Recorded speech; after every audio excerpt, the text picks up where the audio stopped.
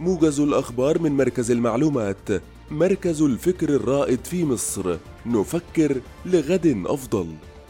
تلقى الرئيس عبد الفتاح السيسي اتصالا هاتفيا من الرئيس التركي رجب طيب أردوغان، وصرح المستشار أحمد فهمي المتحدث الرسمي باسم رئاسة الجمهورية أن أردوغان هنأ الرئيس السيسي على إعادة انتخابه لفترة رئاسية جديدة، كما تناول الاتصال سبل تعزيز العلاقات الثنائية وزيادة مجالات التعاون بما يحقق مصالح الشعبين، بالإضافة إلى التباحث حول تطورات المشهد الإقليمي وخاصة جهود وقف إطلاق النار وإنفاذ المساعدات الإنسانية في قطاع غزة.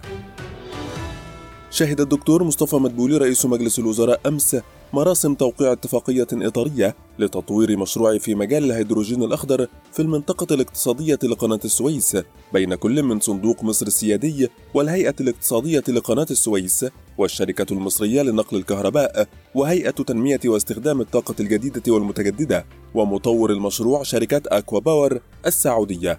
ووفقا للاتفاقية التي تم توقيعها سيتم وضع خطة عمل لتطوير المرحلة الأولى من مشروع الهيدروجين الأخضر بطاقة إنتاجية تصل إلى 600 ألف طن سنويا من الأمونيا الخضراء وبإجمالي استثمارات تتجاوز 4 مليارات دولار أمريكي.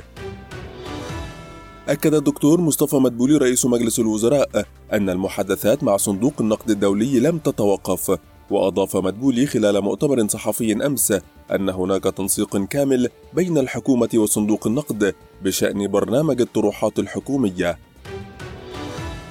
تسلمت نيفين القباج وزيرة التضامن الاجتماعي رئاسة أعمال الدورة 43 لمجلس وزراء الشؤون الاجتماعية العرب، وذلك أمس من وزيرة التنمية الاجتماعية والأسرة لدولة قطر مريم المسند، وذلك خلال اجتماع وزراء الشؤون الاجتماعية العرب في افتتاح فعاليات الدورة بالقاهرة أمس. ومن المنتظر أن يفتتح وزراء الشؤون الاجتماعية العرب بعد انتهاء أعمال الدورة 43 على مستوى الوزاري مبادرة نور للأشخاص ذوي الإعاقة، والتي ترعاها جامعة الدول العربية ووزارة التضامن الاجتماعي لتشكيل نموذجا هاما على المستوى العربي في إطار تحقيق مبدأ العيش باستقلالية للأشخاص ذوي الإعاقة. قدم هاني سويلم وزير الموارد المائية والري شرحا لأعضاء الحكومة حول تفاصيل ما تم في الجولة الأخيرة لمفاوضات سد النهضة.